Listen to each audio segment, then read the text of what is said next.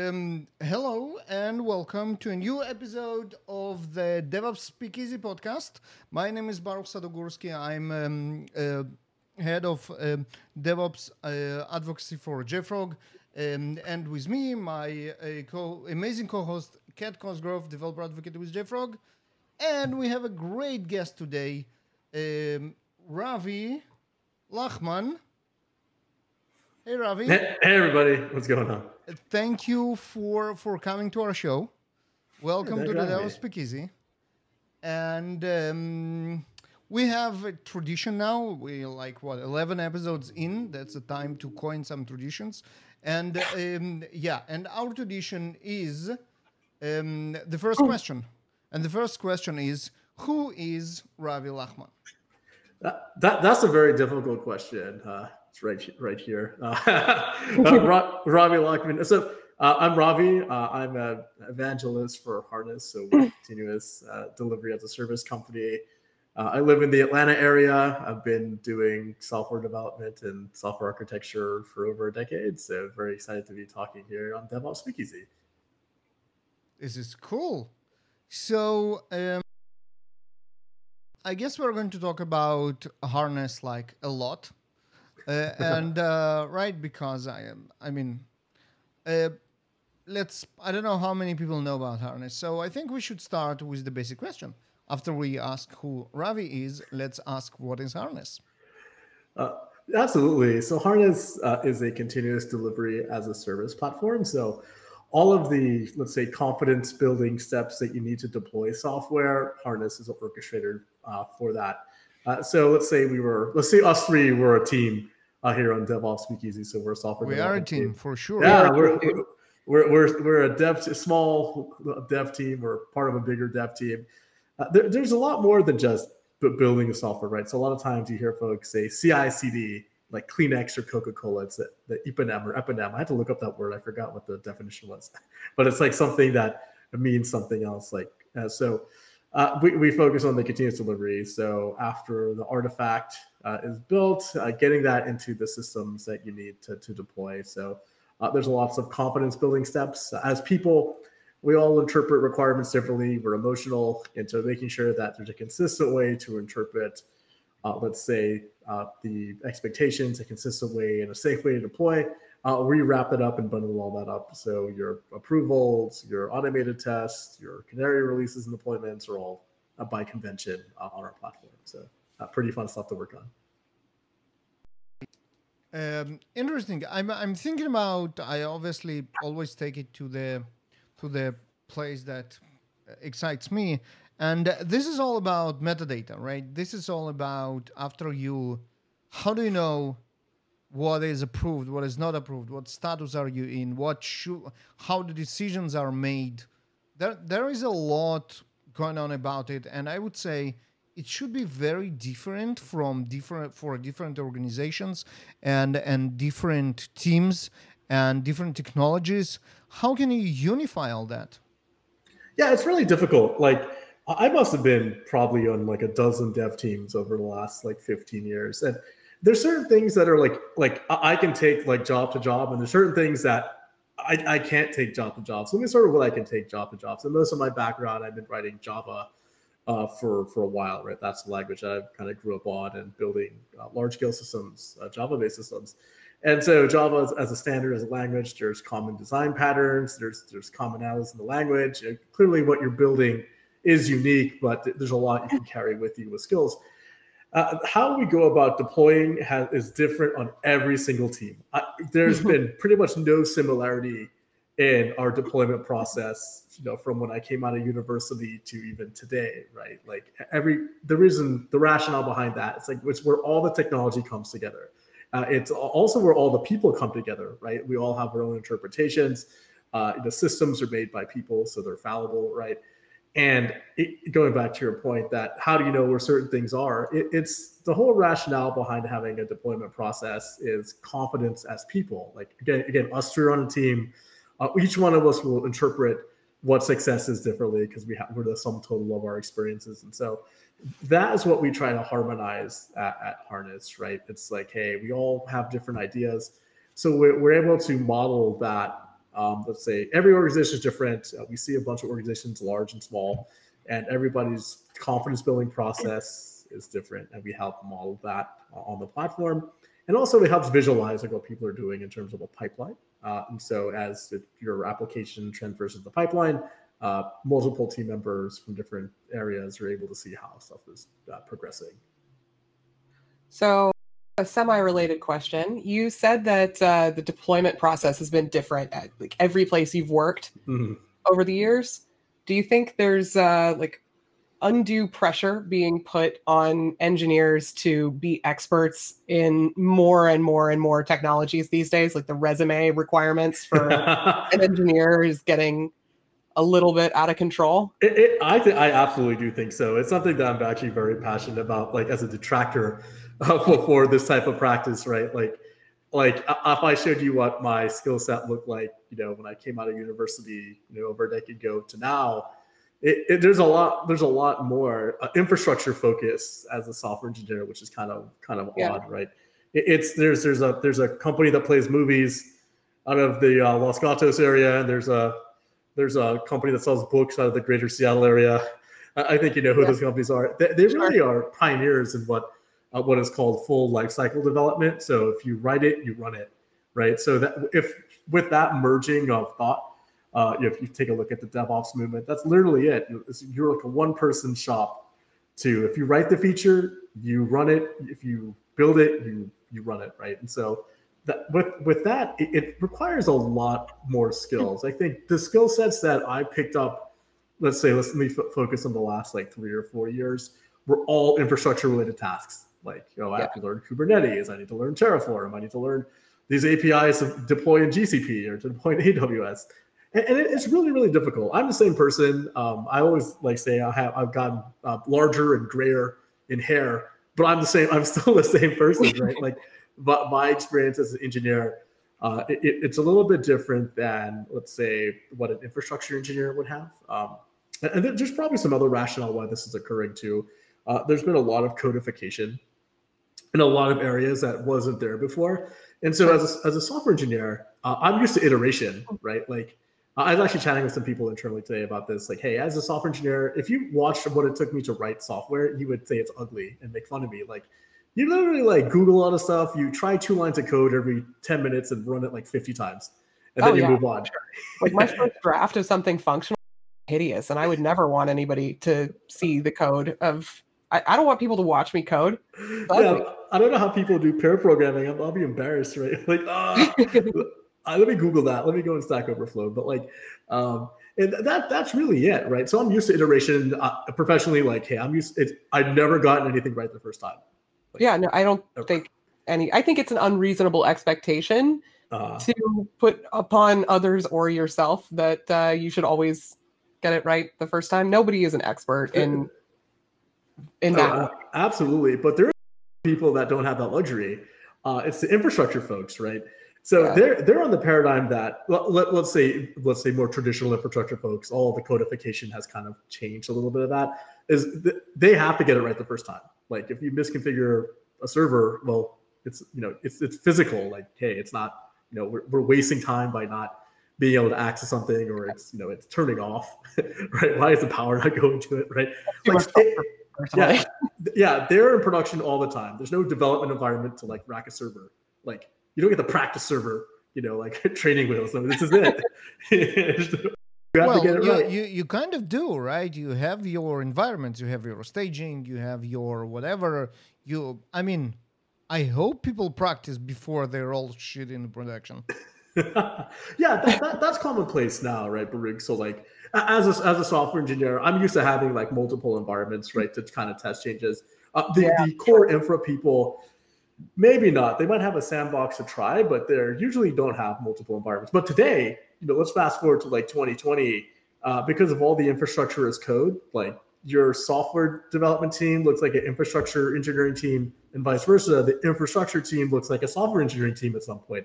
And so this is where the two mergings happen, in my opinion. No, we're not expecting software engineers to be hardcore infrastructure experts, because that's unreasonable. There's too many security concerns to keep track of in infra.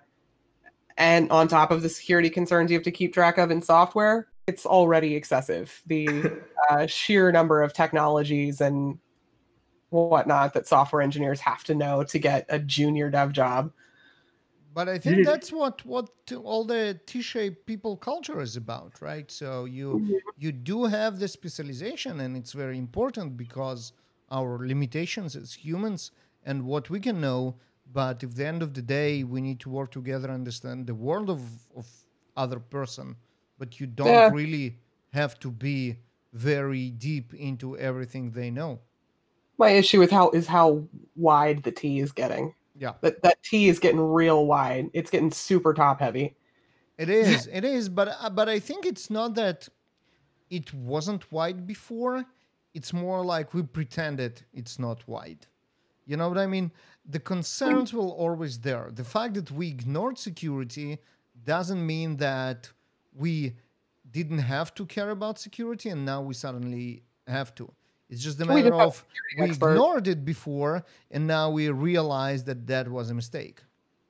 I think it has to do with the velocity of what we're expected to produce, right? So actually, if you blend both of your points of view, it kind of comes together with velocity. It's like Baruch is actually correct. Like security just didn't appear overnight, or these domains didn't appear overnight. Like they require specialists, right? Because the cat's absolutely right. Like, hey, like each one of these specializations were there, but the kind of the where there's a lot of emphasis on the T shape is another item I always like to make fun of. Like, no, when you're hiring for a junior dev job, why do you need 5 years experience? Or you're hiring an entire IT department. I've seen like job recs before. It's like you need like 6 people. Like this is not one person by any stretch of the imagination. It is that because of the velocity that's kind of required today, that the whole shifting left mentality, right, or widening or biggening of the T is as I'll play devil's advocate. I'll pretend that you and Baruch are specialists in your own domain. So Kat, you're an AppSec engineer, and Baruch, you're a special infrastructure engineer, right? So congrats, or I'm sorry at this time, but like a lot of it's sharing domain knowledge with me in some sort of format. Like, hey, like we'll harp on security. Like, hey, as an engineer, I have to make more secure choices during my SDLC process, but I'm not an expert by any means. But Kat is an expert, but she's only one cat, and there's like 20 of me on a team, right? So we're already looking at a disadvantage for Kat, and so like this is where platform engineering perspective comes in. Like, hey, you have experts that are able to teach, but there's also platforms in place for me. Like, I think the challenge for platform engineering as a domain, maybe not so much as a job, is that platform engineers are there to teach and build. I'm trying not to use the word platform too much, like the SATs, but I'll have to use it like platforms for other people to consume. So I'll pick on Kat a little bit. Like, Kat's our AppSec engineer on the team here. And Kat's domain it's very application security specific, but like most domains that require a lot of expertise, there's only one Kat and there's like 20 Robbies. So we're going to multiply if it keeps going on from 2 to 4 to it's 16, right? But that's usually how it is. Kat's pretty leveraged or matrixed, right? Like depending how you look at it, that her expertise is not one-to-one for the team. She probably supports more than one team. So that's why that's why a lot of tooling and platforms, like if you look at what people are investing in today, is going towards of helping people become T-shaped without like going nuts, right? Like I'm not an application security expert, but let's say just a quick plug for JFrog. Like if I was using something like JFrog X-Ray, I'll get information earlier on the development cycle on more hygienic choices that I have to make, right? So Kat's knowledge she knows what's hygienic and not. She can clearly say like, hey, if you're using this kind of meets our enterprise standard. So Robbie, you have to pick something from here. And that's basically it, right? Like, hey, it's shifting left, broadening the T-shaped skills, but you're also limited in choice. Where it gets detrimental is that you don't have a very strong platform engineering base. If you take a look at the book company and the video company, they invest heavily in platform engineering. Like they have very strong platform engineering teams. They're some of the more senior engineers who get to do that versus like, let's say an average enterprise that probably has multiple focuses, or like let's say it's an insurance company or a financial services firm, they might not have a very strong platform engineering team because they have so much legacy that they have to keep up with. And that's where the challenge is, right? Like, oh, they do it, so you should too. But they have like 100 people supporting you to do something, right? Versus it's just you. So that's so what you are saying is, okay, we understand that the world is more complicated now, and we can and the there are no parity between people who maintain every aspect of the broad part in T. So instead, where you are lacking people and expertise, you kind of cover with technologies and maybe less choice. Yeah, like if you limit choice, it's like going to a buffet versus like ordering from a menu. Like if you're presented with like infinite choice, it's like analysis paralysis. You just don't know. You're like, oh, it's the steak is too far. I'll take the lobster. Versus if it's on the menu, they'll bring it to me. Yeah, you know what? I'll take a hamburger or something. You don't have to go walk. You've never seen me eat at a buffet, my dude. Multiple plates. But that's spot on, Brooke. Yeah, when you limit choice, you can. A lot of times when you deal with a lot of choice, it's a lot of bickering that goes on. It's like consensus versus opinion development, right? Like it gets difficult to kind of navigate that. So it's not about the software engineers becoming AppSec specialists as well. It's about reducing the workload for the one AppSec specialist you have. Yeah, not becoming the bottleneck, right? Like if let's say, a very quintessential, like example would be, let's something that shifted left is AppSec, right? Like that, yeah. You're a lot of the tooling that that JFrog has, is kind of shifting towards giving information earlier in the dev cycle, right? So it's all going back to velocity, right? If I have to get something out in production, and that's where I'm bonused or like MBO'd on.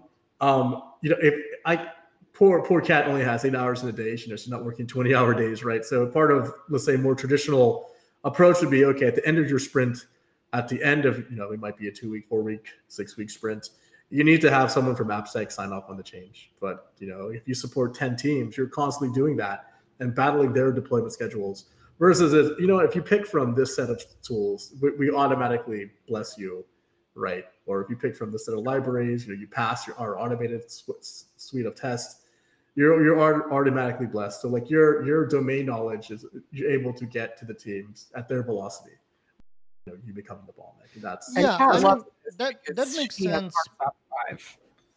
Yeah, but I think there is a problem here is that when you're limiting the choice for your teams, doesn't it prevent the innovation? Because the idea is that you want to run as fast as possible and come with new ideas. So for that, you want let people to be creative and do all kind of crazy stuff. And then it's up to you as an infrastructure engineer to find a way to provide quality, to provide security, to be able to deliver it on scale and redundancy, and be able to maintain it. Good luck. I mean. Ooh, that's too much. Yeah, I don't agree. I don't. I'm sorry. I don't think that you need to give people like 100% free reign to use and do whatever they want with no consequences and no rules in order to get innovation. I think it's a bad idea to let people choose whatever they want with impunity and do whatever they want with impunity. Well, humans, but think about you wouldn't allow anybody in your team to use Kubernetes a couple of years ago. I mean, Kubernetes probably won't, or Docker more than a couple of years ago, like 10 years ago. Probably it won't pick up if no one would allow to use it. Well, I mean, it's just the protocol for deciding. I mean, I don't think you say you have to use these same 3 tools until the fucking end of time. But there have to be rules in place. Yeah, there's two sets of radio dials, and that's always like the hardest to get right. Like, I'll give you like my technology manager, like, my team credo, but Mr. Manager. I know, yeah, I'm a people manager now. It's scary. I have people. I know, But it's usually like two sets of radio dials, right? Like the one Baruch is mentioning is like, hey, you have to maintain the radio dial of innovation. It's what separates everybody, right, in industry.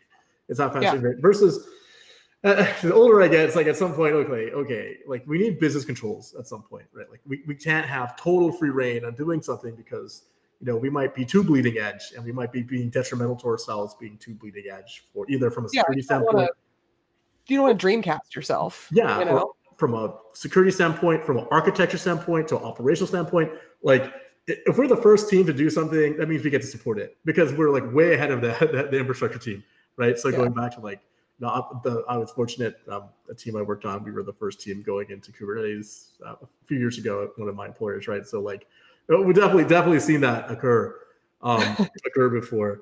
But it's basically that, right? Like it's kind of a hybrid model, like giving people choice up to a point, saying, if you have to do this, understand you have to support it. Like say, just when you take a look at something, if it's not like on an official list or like a technology roadmap, understand that we're going to have to come up with a playbook how to support it. So there's going to be more of an infrastructure emphasis on our technology decision than if there was something we already had, but which can be really fun, right? We could be the first team to implement, I don't know, pick a new technology. Let's say Robbie.io became a popular package, Rawvar, I don't know. So we have to support two Rawvar packages, right? So, and that's pretty much it. Just knowing that, hey, if we're doing something for the first time, we're going to have to be the ones operationally supporting that for a little bit until the rest it gets into the enterprise fold. And also, you don't want to stifle innovation. Like if you're going through, usually, if you take a look at platform engineering approaches, like most people say, you know what? Yes, the development team will have the most lax rules, like in dev environments. So from a security standpoint, they could use more risky stuff or less risky stuff. They could pick infrastructure that maybe is not totally blessed, but there needs to be a good reason why you're picking it, right? So like I say, enterprise architecture standard now, like does it match the goals that we're going for? And are you okay about teaching people down the chain, shifting right? It's another thing, right? Are you okay teaching the people on the right what the choices you're making? So there always is a happy medium for that, but it's difficult to get right. I think that's a good compromise. One of the nicer ways to implement this, if you want to innovate, go ahead, but we won't be able to give you the support that we give to the tools that we know, is actually doing it with money, with budgets. And we know those organizations that have the infrastructure team, and if you go by their recommendation, they will provide you tons of stuff that they already paid for and they have in their arsenal to give you, right? So, for example, but they also won't limit you to use anything else. So basically, you say, you know what? I want to write my next microservice in Go. They will come and say, well, fine, we support Go. Here are the IDs that we already paid. Here are the hours of consultants that can help you that we have in the pool and are already negotiated. And if you come to them and say, you know what, I want to write microservices in, I don't know, in Rust, they will tell you, well, nice, good luck. Unfortunately, we don't have a lot of resources to support you, but definitely come back with your findings because maybe we should actually start supporting that. That's very fair. I think it's knowing when to pick your battles too, right? So like a lot of times there's non-functional requirements that people will bicker about. It's not the features. Like let's take Rust as an example. We'll just play with Rust now. So let's say we're going from Go to Rust for Baruch's example. And Kat and I are on the Rust development team. Like, yeah, Rust is fast. Mozilla did it, so we can do it too. Where the pushback that you and I would get, like we might build something in Rust, but it'll be all the non-functional stuff that some sort of infra team or platform engineering team would provide. It's like, okay, yeah, we're here at Acme Enterprise. Do you know that we have SLAs we have to maintain? So how are we going to monitor it, right? Like that's always a problem. Like, oh, we don't. Our Datadog or our App Dynamics, like we don't have a Rust interceptor for it. You might be able to log stuff to Splunk, but we need to be able to profile your app. And so there's where a lot of the pushback will come. It's not necessarily how we built the feature, but like there's some sort of standard that an enterprise app has, in an organization. Like it has to be managed, it has to be monitored, there has to be some sort of recovery process. Like, can you prove those things out? And it's like picking your battle. Like, let's say Rust became more, it's always everybody's favorite development language on the Stack Overflow surveys. And like, let's say like, you know what, we can prove that, hey, the tools that we have to do these things do have hooks for it. It's a lot less of an argumentative task at that versus you're doing it for the first time. And so that's where like, hey, incremental success kind of wins out with the, also they might give you a risk exception. A lot of times if, let's say again, we're going totally rogue and our team decided to do something and we feel very strong against it, we assume the risk. So a lot of the like what Baruch was saying, like a lot of the operational support we would probably get might not be there for us at the beginning. That's probably a hill I would be willing to die on over a language choice. Honestly. But that's so here's okay, that's fair enough, but what if as Ravi said, there are tons of requirements, observability and security and logging and API endpoints and what's not, that you already have as an infrastructure that you can just get for free, only if you will give up your language of choice and just switch to a good one, decent one, maybe just not the one that you are super excited this week. If it's still a good language that I like, I mean, if we're talking about, no, you can't write Rust, but you can write Python, I would be like, fine. Yeah. Or Go, fine. But if it was, you have to write Java, I would be like, I am quitting. Like that's I'm sorry. Kind of like common for enterprises now, they have a polyglot support, right? Like it's like they usually it doesn't come down to like if you take a look at like what people are like, the real bickering comes down to, it might not. So let's take Rust again. Like, okay, we're going for Rust. Most likely most of our application is not going to be written in Rust. We're going to be calling it's going to be a aggregation of multiple things. Like let's say we're building an engine, so like the core processing part of our engine might be Rust, but we have a web interface. Like we're using Node.js and Angular. Like we're using multiple languages in our own application. So like bits and pieces of it might be unique, and then bits and pieces of like a bulk share of it might be we're using open source, we're using third-party open source, we're using other packages that we didn't write. We're calling other pieces of, like let's say we have a login in part of our application. Some sort of central team wrote all the adapters for that in our enterprise, right? So like it's not an all or nothing argument, but it is like kind of a coy game of like we will take 20% of Rust and we will probably, a realistic example is yes, okay, Kat, like we're going to use Rust. Rust is the best choice because it's very performant for the decision engine that we're writing, but everything else is going to be like supported. So, but it does produce interesting operational problems. Like where did the problem occur? But we can figure that out. And that's why microservices are cool because they make it easier to do that. Exactly. And be flexible and let people do what they think is the right answer for this particular question. But it brings us all the way back to the beginning of our conversation. And my question is how versatile, how universal tool like Harnest have to be in order to support this less rigid selection of tools, techniques, instruments that people are expect now in the modern world. Yeah, I think if you take a look at like very modern ways of solving problems, a lot of it is problem-centric solutions, right? Like we have goals, like, okay, we want to deploy quicker or we want to deploy safer. And so a lot of the implementation details are, there's ways to abstract that out. If you take a close look at the Harnest platform, I always like to tell people we're like the blackjack dealer. Say I'm the dealer and Baruch and Kat are, hanging out at my table here in a casino. And I'm like, whoa, Baruch, like you need to double down on that 11, like stop. Or like you should put something. Like it's giving you hints, right? And that's a lot of what the Harnest platform does. So like we're like the blackjack dealer at that point. For all of the intricate technology choices, it's two models. We're a blackjack dealer and we're like Bob Ross, the person who paints like trees in a half an hour on public access TV. And so you basically load up your palette or your painting weasel with different colors, which is different cloud adapters, different deployment areas. And then what Harness will help you do is assemble that in a very beautiful painting. But also what Harness will help you do is like the dealer, like, hey, if you do a canary deployment, how are you promoting the canary? Like, you shouldn't double down on that. You're drunk, get out of here. Or how are you validating something? And so it's actually pretty simple to use. Like, to Brooke's point, yes, like there's loads of technology that we have to support.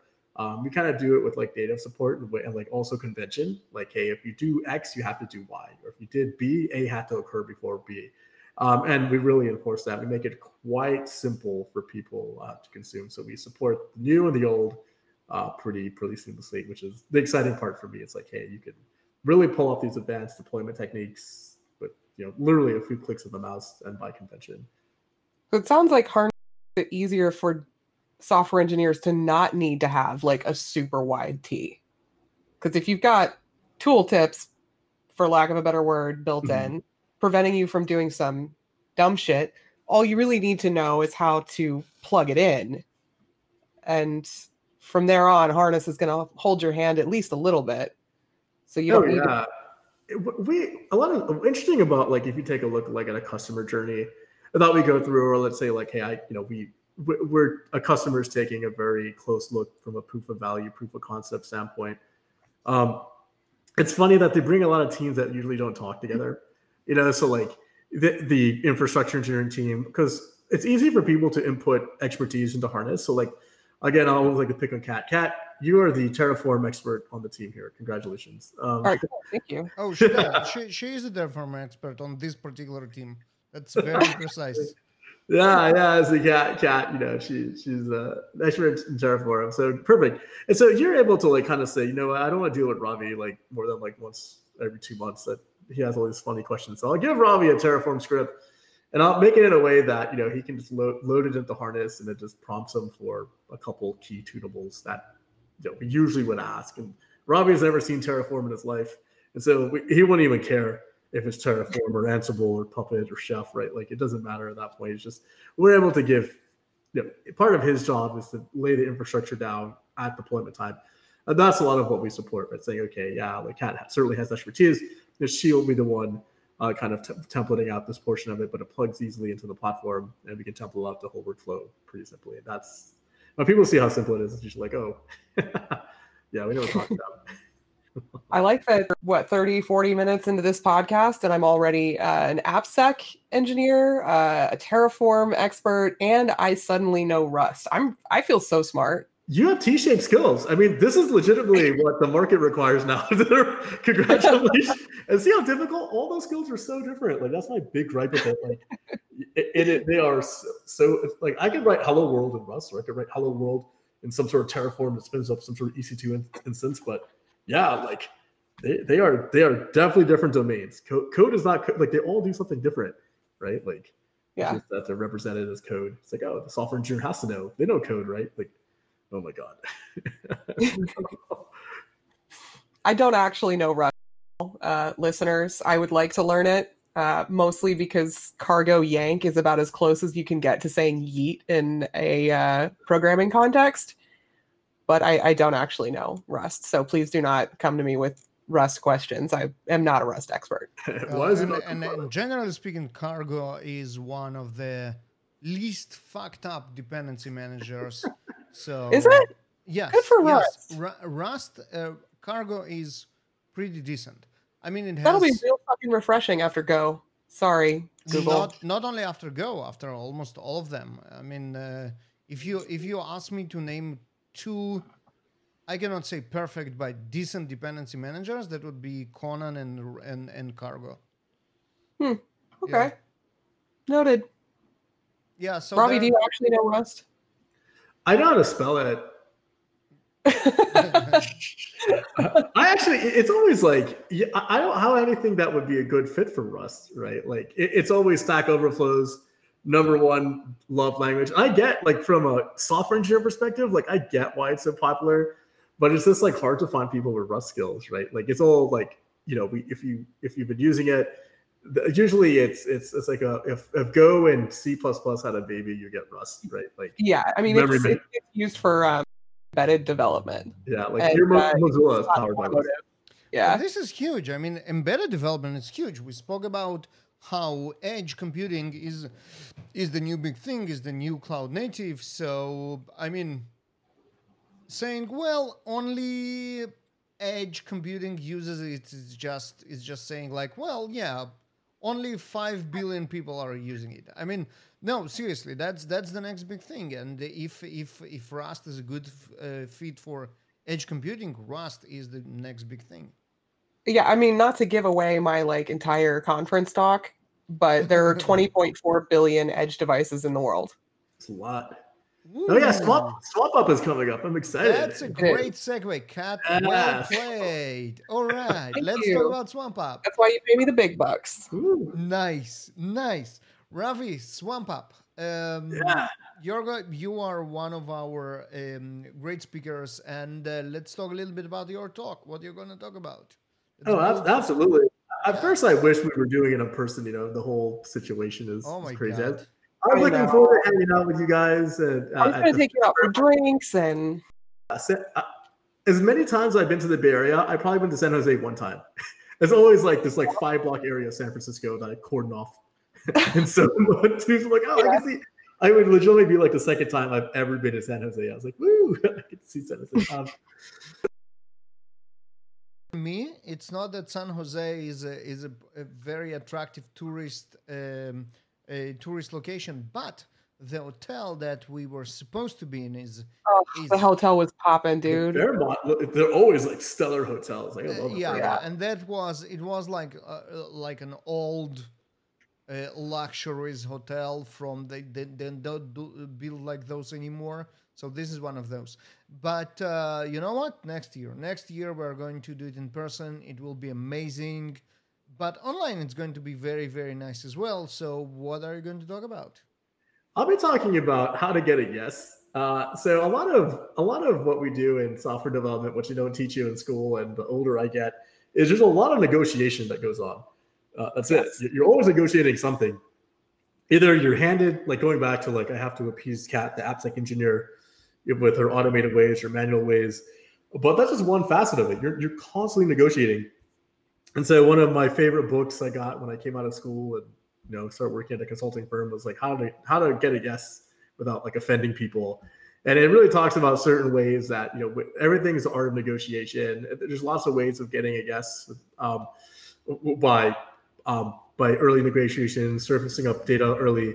And so we're talking about that is core to continuous delivery. So we partake in this Linux Foundation organization called the Continuous Delivery Foundation, or the CDF.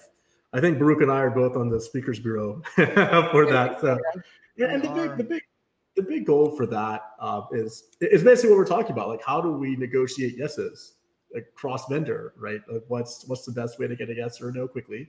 And the sales argument is you don't start selling till you get a no, right? Okay, no to Rust, well, why? Let me start selling you to this at this point, right? And so the talk will be kind of going through that. What are some ways that people negotiate yeses inherently, and then what are some of the tooling that the CDF and ourselves represent? I'm smiling because great minds think alike. And I actually have, together with my co-speaker, Leonid Igolnik, we have a talk which is very, very similar to that. And that influencing DevOps without authority, how you can actually promote DevOps in your organization without being the big boss that can say, okay, we're changing our ways now, but actually going through it from the bottom. And it's a lot about influencing and a lot about conversations for getting to yes. And obviously there are a lot of techniques there come from the same book or couple of books, getting to yes, getting past no, getting to yes in harsh environments and all that. So yeah, I'm very excited to see how our talks realign. Mine won't be on Swamp Up because I want one good talk about persuasion and getting to yes is enough. So we'll get yours. But I'm personally very excited to see what you have to say about that. Baruch, you're not actually speaking, are you? No, I'm not, because every time I try to organize SwampUp and speak at SwampUp at the same time. I realized that it was a mistake and I need to give up one of those. I'm not sure I'm ready to give up organizing SwampUp, so I try to give up the speaking. Well, I'm prettier anyway, so. That's for sure. And you're a better speaker, and for sure you two are the definitely more deserve to be on the agenda than me.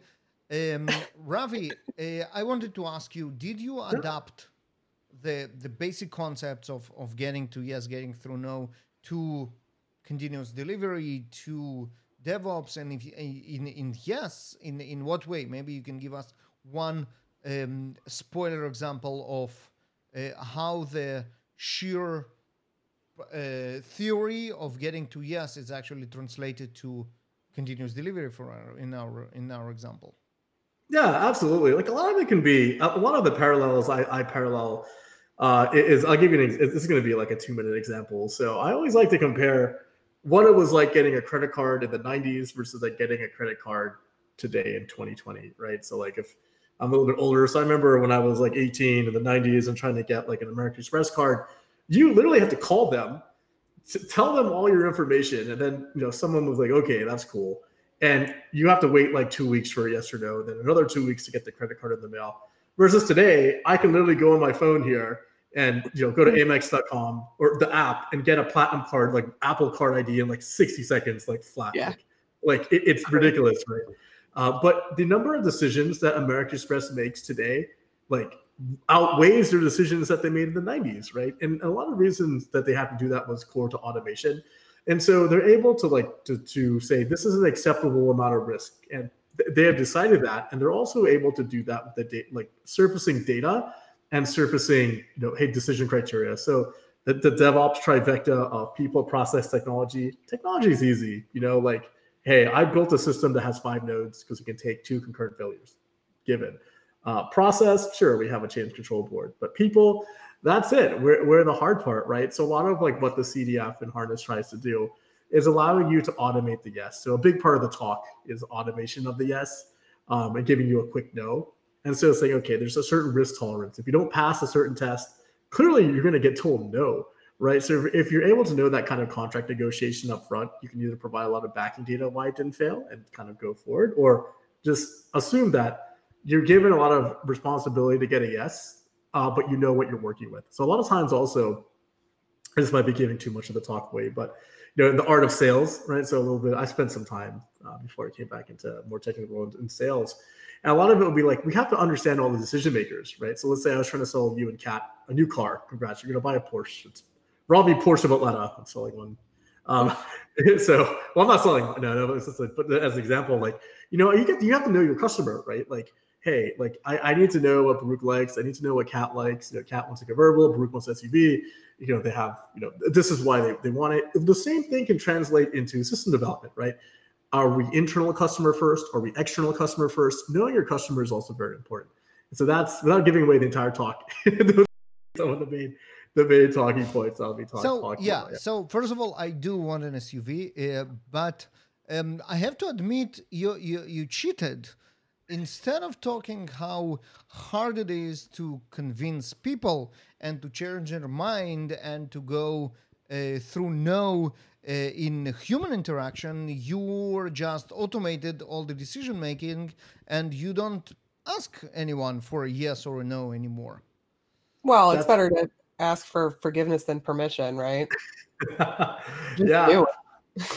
A lot of times it's automating the yes, right, which is the challenging part. There's clearly things that fall outside the normal bounds, but it's coming. The part of it's like coming together. So like when you're building anything that's like rule-based development, like going back to the credit card example, like one person at American Express didn't decide what made me get a platinum card versus what failed me. Like even though it's easy to change those systems, it's the business logic behind it was developed by like hundreds of people with risk modeling and whatnot.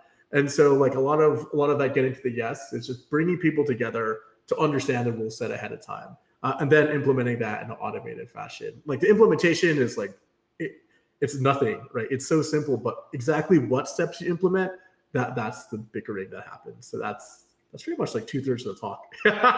please see the real talk, the whole talk. Please see the real talk. It's long.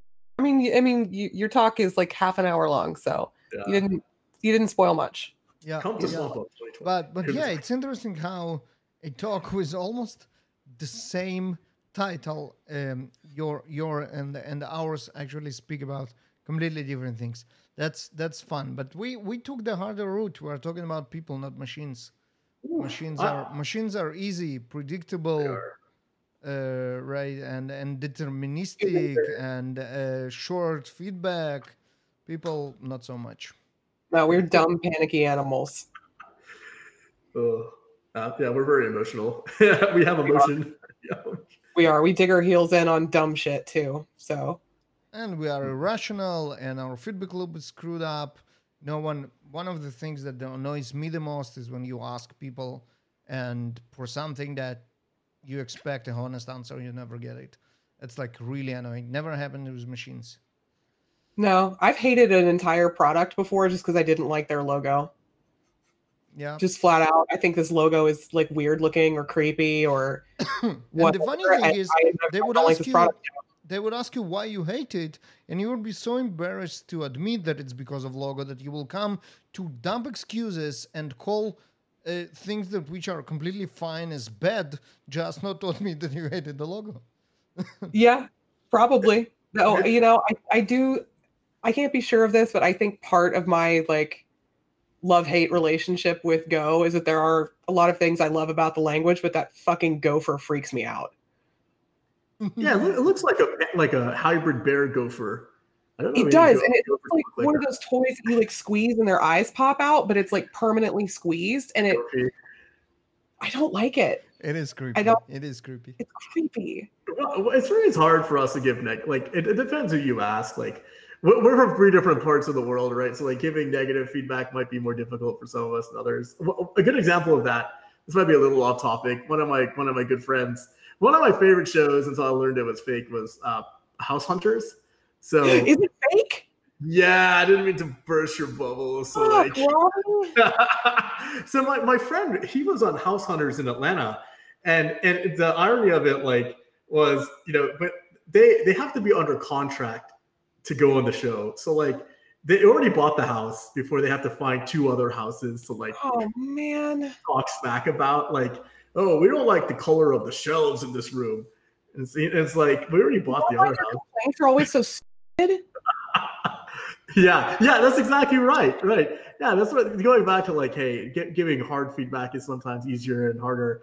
It shows how hard it is to find fault in things. Like my friend who was on the show, it was so funny because when they were showing the house that they bought, half of his stuff was already in the house. It's like, yeah, this is the right house. He had a viewing party. We're sitting on the couch that they were showing before they bought the place. Yeah, dude. But that's usually it. It's he's the hardest thing was for us to come up with reasons why we didn't like the other 2 houses. It's they were both nice, but we already bought our house. That's gonna ruin it. Sorry, HGTV. Didn't mean to spoil it. I don't have cable, so I don't really get to watch it that often anyway. I got to be in a hotel, and ain't nobody going anywhere. So yeah, that's how I watch TV. Also, it's oh yeah, I can watch cable at a hotel. You know where I watch all those shows on a plane actually, the direct TV. That's the only time. No, the plane is for shitty movies I didn't see, movies that I want to see but not enough to pay $16 to see it in theater. The Harry Potter Fantastic Beasts one. I wasn't going to pay $16 to see that in the theater, but I will watch it on an airplane. Yeah. I always like to start at the end of the movies on an airplane and work my way backwards. I'm let me see what this movie was about in the last 2 minutes. Yeah, and then okay, I'll start. You have the complete control. I'll just skip to the end to see what they're gonna do. I you know what? I'll try that. I'll try that for you. Then if I'm ever allowed on an airplane again. God, I miss airplanes. Yeah, I like to cheat in the movie. That's why I like computers. See, Baruch, automating the yes is cheating. So just give me the answer, and then let's see let's work our way backwards. How we can. That is a good about computers, though, and about automated deployment rules or delivery. Sorry, you guys say continuous delivery. That is the good thing about it, because you do already know the conditions. You are already aware. You can like work backwards if you want to. Yeah, you know what good looks like, right? Yeah. That's the great part about it, because I think if I go back to like when I first started my software engineering career, I had zero visibility what a deployment looked like. Like I had no idea what the steps were. I had no confidence in what, I was discovering things as they came about. Like, okay, we have to package it this way. Okay, can you write this documentation to hand off to XYZ? Okay, can you put these in a properties file? Okay, can you change the properties? Okay. And it was very ad hoc. I mean, the ad hocness has definitely been, less and less, but there's still a little bit of that. Now I know that it might be just more have more like of a lead position. Like I definitely know what the steps are, right? Like, hey, I absolutely know it's all about giving that upfront data, because there's a pipeline. I look at the pipeline first. Like this is what the other team has to go through. I assume we're like at least 80% going to do that. So having that a lot of my software development already looks like, fuck it, we'll just run it and see what happens. And I get an error, and then I fix that error, and fuck it, we'll just run it. And I get another error, just like work backwards through this like massive stack trace of problems. Thankfully, Python's like pretty explicit with its error messages. So usually I've got a good idea of what the fix is, but I already did that through like my entire software development process. I don't want to have to do that with my deployment. Deployments are something else. I must have been to production hundreds of times in my career, and it always get a queasy feeling. Like another a good one to talk about. It's like I always like to ask people, when is your deployment over? And it depends who you ask. Like it's a very intrinsic and telling question of their organization, right? So I'll pose the question to you two, and there's no right or wrong answer. Like when is the deployment over? Like I'll give you some insight of all the answers. I'll give you a second to. What was the deployment? What? When is your deployment over? Like when is the deployment? When is my deployment over? When is it typically? Well, I will give you the naive answer, so you can tear it to shreds, obviously. And my answer would be, you have a commit. It went through the entire pipeline. It was verified for quality, security, passed all the security gates, passed all the quality gates, and then was progressively deployed. We deployed it as a canary. We saw that everything's good, no casualties in production, everybody are happy, and then we roll out the canary to our entire target, whatever it is, target devices, edges, or whatever it is, and then we are done and waiting for the next commit. And Kat, when is your deployment over? Mine is over when the first user uses the update that I've pushed out and it doesn't break. Well, no, but this is the first stage in your progressive delivery.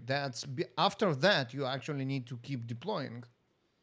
Yeah, you keep deploying, but yeah, both of your answers are very correct, right? Like, okay. I think Bruce's answer is a very literal, like very sophisticated answer. Like, you'd automatically be in the top 10% of people I talk to on a day-to-day basis, like when talking about it. And Kat's answer is very literal, right? Like, hey, when the first user logged in, and a majority, I would say, most of the answers I get are so it falls between the spectrum of what you and Baruch actually said, right? Like, most people would kind of side with the deployment's over when the artifact has been delivered, right? Like that might be the most literal answer you can get. But when you start talking to folks like who really like gone through the process a lot, you start to say like, you know what? It's never over, right? Like it's over when our next deployment goes in, because there's always something going on. Like I would always get like I spent some time in like financial services, and I was an app owner for a non-sexy application, but it was like a very internal, but it was an important internal. It was manages people pay time off. So I ran the PTO program for the bank. I was the app owner for that. So we would deploy, or we would build every day, but we would only release like once a month unless there was an emergency. And when we're going into like a higher environment or even into production, we would without fail. We would deploy, and then we would like a couple hours later, I would violate an SLA. Something we could, I don't know, like every time it was something else. And so like it was just like this uneasy feeling, and it never gets any better. Like, what's gonna happen now? Am I gonna get a PagerDuty alert, blowing up that something's going wrong? And it's always uneasy. Well, I think it makes sense to distinguish, or maybe it doesn't make sense to distinguish between what actually happened, because it might be something that is related to your deployment.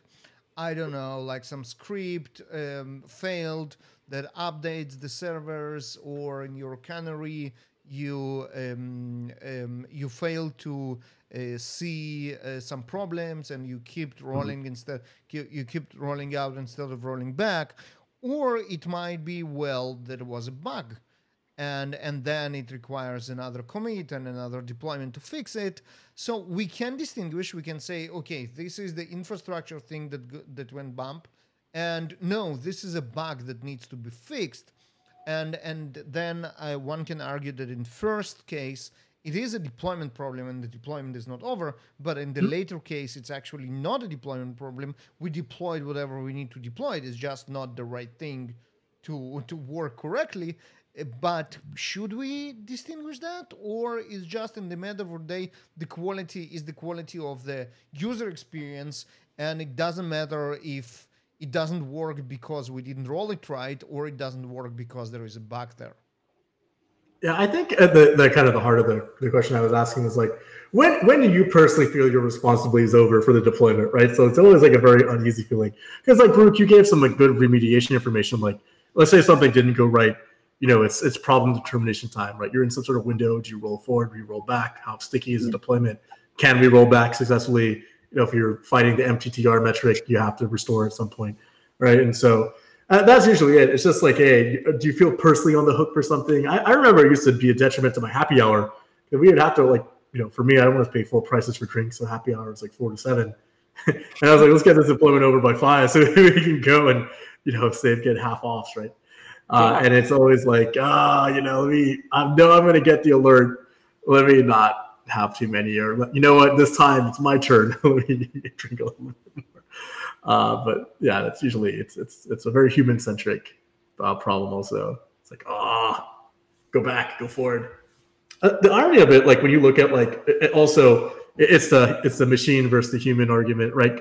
Going back to automating the yes, I actually might bring this point up in the talk. I might change my talk. I have a week before that. So for one of the other points is doing systemic work is actually very human centric. So the other question I always like to ask people is like, when do you roll back, right? So this kind of like giving you kind of the answer here. It's like, everybody will say, if there's a problem, right? So like Baruch was saying like, hey, if we're violating something, or Kat's saying the user logged in and had a bad experience. But rollbacks can be very subjective, right? Like I was not willing to roll back because my bonus depended on it. Like I'm MBO'd on delivering a feature. Rolling back is not delivering the feature. And so like it's a lot of negotiation that you have to do. Like, are we going to roll back? Can we not fix it? And that's usually part of like negotiating, I guess, right? Like, hey, what would be the best decision given a situation? So I might add that core. It depends on the scale of the problem. For me, like if we're talking about an app that has, 100,000 unique active users a month.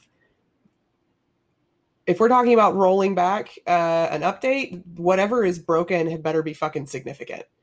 If it's like a mild graphical glitch or a bug that affects 1% of users, maybe you don't roll back unless it's catastrophic and it's really, really bad for PR or whatever. Then you fix it.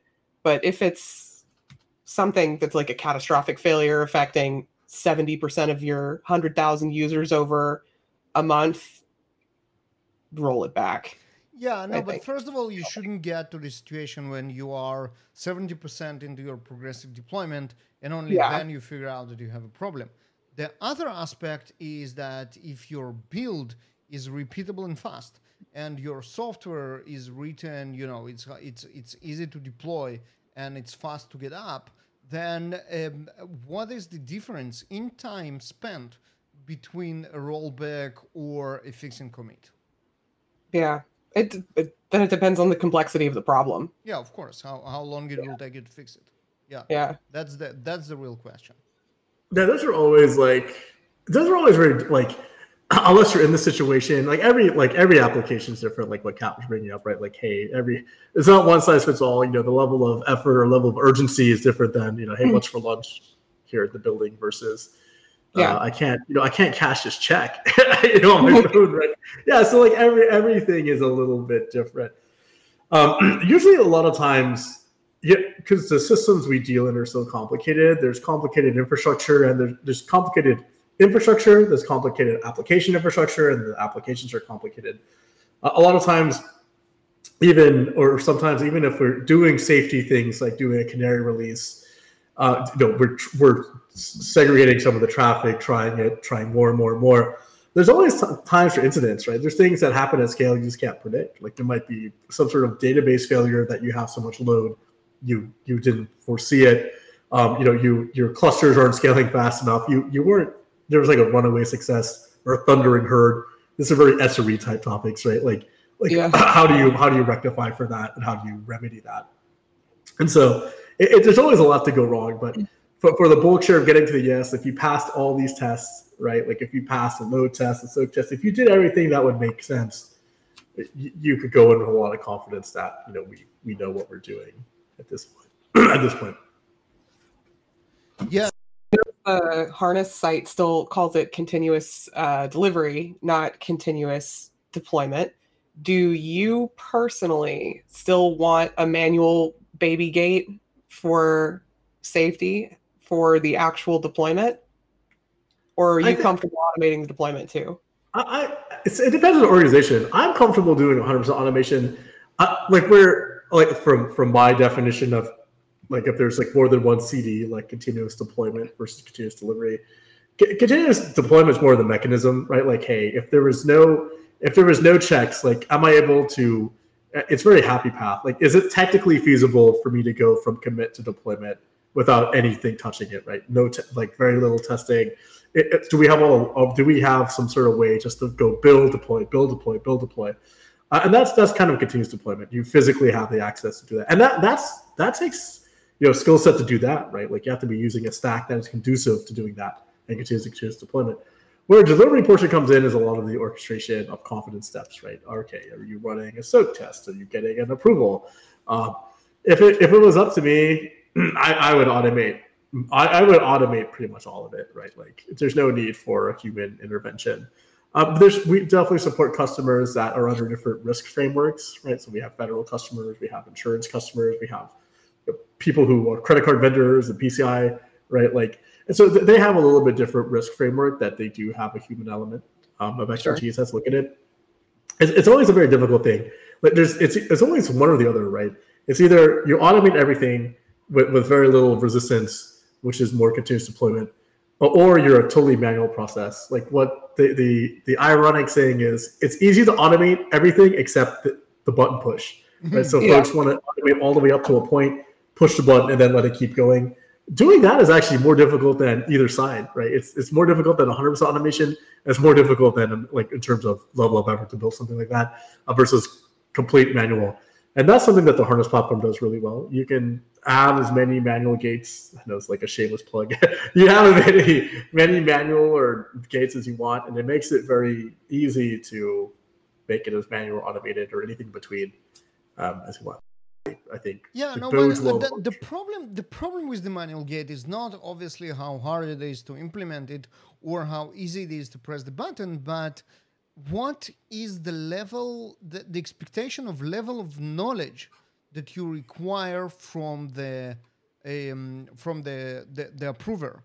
Because what we say, and that's my problem with this approach, is that okay, we build a very elaborated pipeline, we baked tons of knowledge into those quality checks, and we came through the quality gates to this point where now a single person with, as we spoke, limited capacity for knowledge is now supposed to make a decision which is equivalent to all the elaborated tests done by tons of different tools and doing it fast without having any knowledge. For me, those types of last minute approvals are just, having someone to blame if something goes wrong. It doesn't really add anything, and the person that is supposed to make this decision is actually incapable, by definition, to make a knowledgeable decision there. It gets difficult. Yeah, if you kind of take a look at I'll talk about what it looked like at the bank where we had the most, let's say, it was the only time I had to go through approvals to deploy something, right? It's usually some VP that's higher than me would look at the tickets, right? Okay, let's look at mainly it was ServiceNow, right? So we had to put requests into ServiceNow, and he or she would kind of look at all our findings. So we would attach all the findings. Say, here's the output of all the tests that we ran.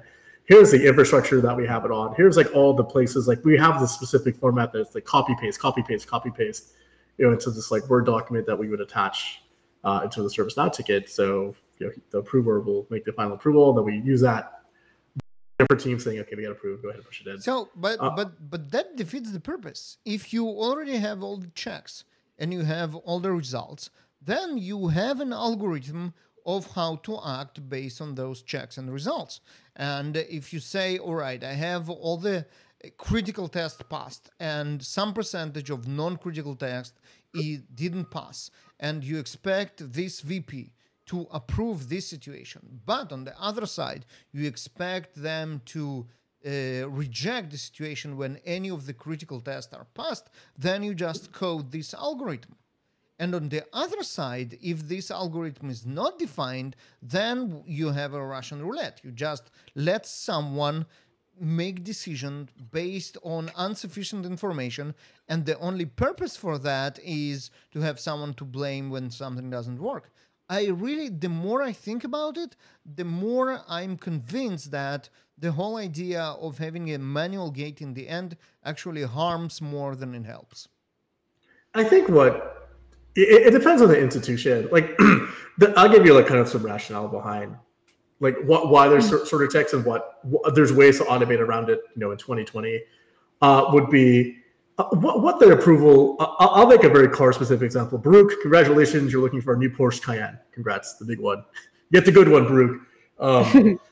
So Porsche is automated. I'm a big Porsche fan here. So as automated as their factories are, there's still somebody at the end of the assembly line, wiping a glove. He or she knows exactly what millimeter every part of this Porsche should be. And if you watch their how it's made videos, that you always what's this person rubbing a car? Stop it. It's mine. It's not yours anymore. It's just that the approver in a best case has domain knowledge of the application, right? So he or she knows what deviation is. So if I was new to the team, let's say I was a new Kat, you're my approver. And I'm new to the team, but you've been on the team for 2 years. Kat would have domain knowledge of what normalcy looks like. And especially if I was a new engineer on the team, I have no idea what the baseline is. I literally don't know what was acceptable and what's not. We pass all the tests, but was there something when you're rubbing, you're doing that type of last minute quality check? Was there something that I missed with the limited knowledge I have about the application? Usually Kat would be okay, everything looks like it lined up. Now, we are not arguing if more knowledgeable person is better to take those decisions than less knowledgeable person.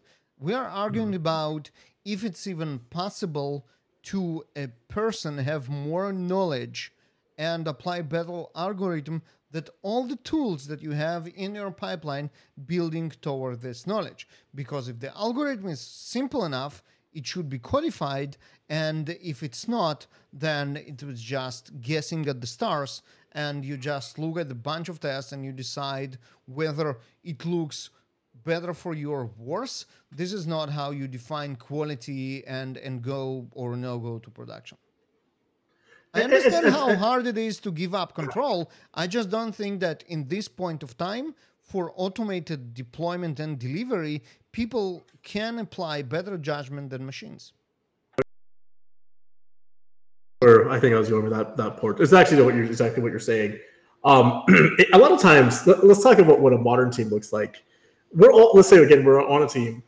Most likely people will change teams like every 6 months to a year. So like a lot of that institutional knowledge is not there. So we're already faulted by that. Like the number of people who know the application very intimately is reducing the pool. And so we have to do things off of historic baseline. So this is where you're going to look at like monitoring data, you're looking at trending data.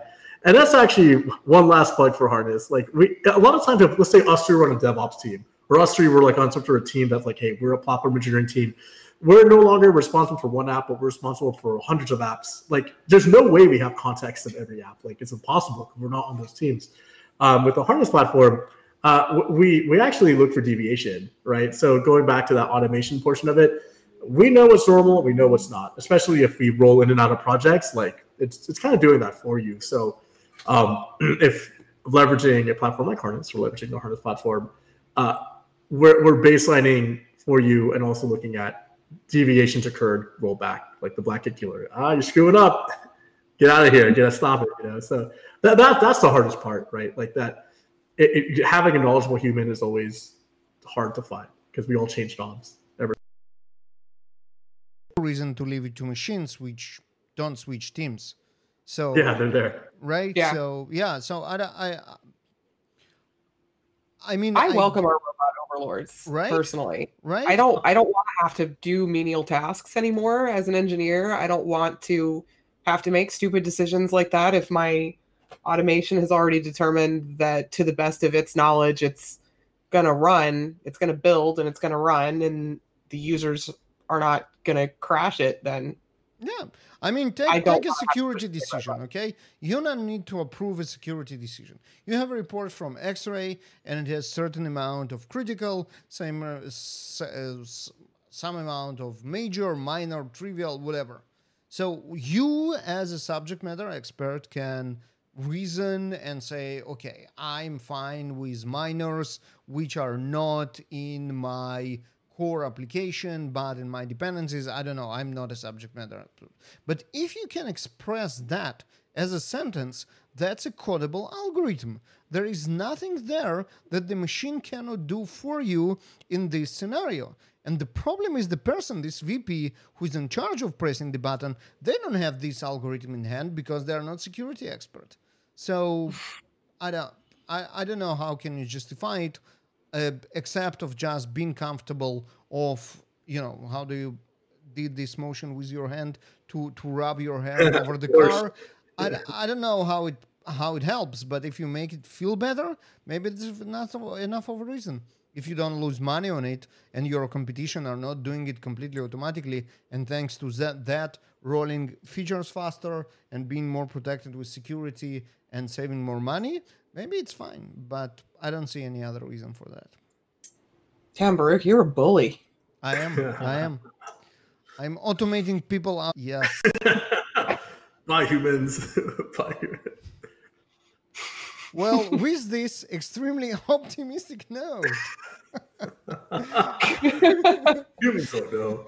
Yeah, I think it's where there's a lot more automation, you know, just reflecting like over like the last 10 years. Like absolutely, like the amount of like human pushes are a lot reduced, right? Like, you know, it's basically certain organizations just for the risk framework, they need it, but those are becoming less and less, right? More even the most conservative organizations are looking to automate more pieces of that they have before. So it's definitely a walk, crawl, run.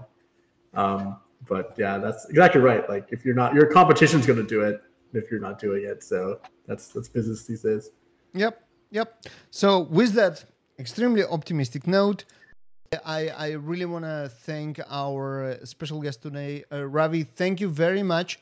It was a lot of fun, and I think we learned a lot. It was a fun discussion, and we are definitely looking forward to your session at SwampUp this year and to see you at SwampUp in Flesh and Blood next year. So thank you very much, Ravi. Thank you, Kat, and I'm Baruch. With that, thank you very much, and bye-bye.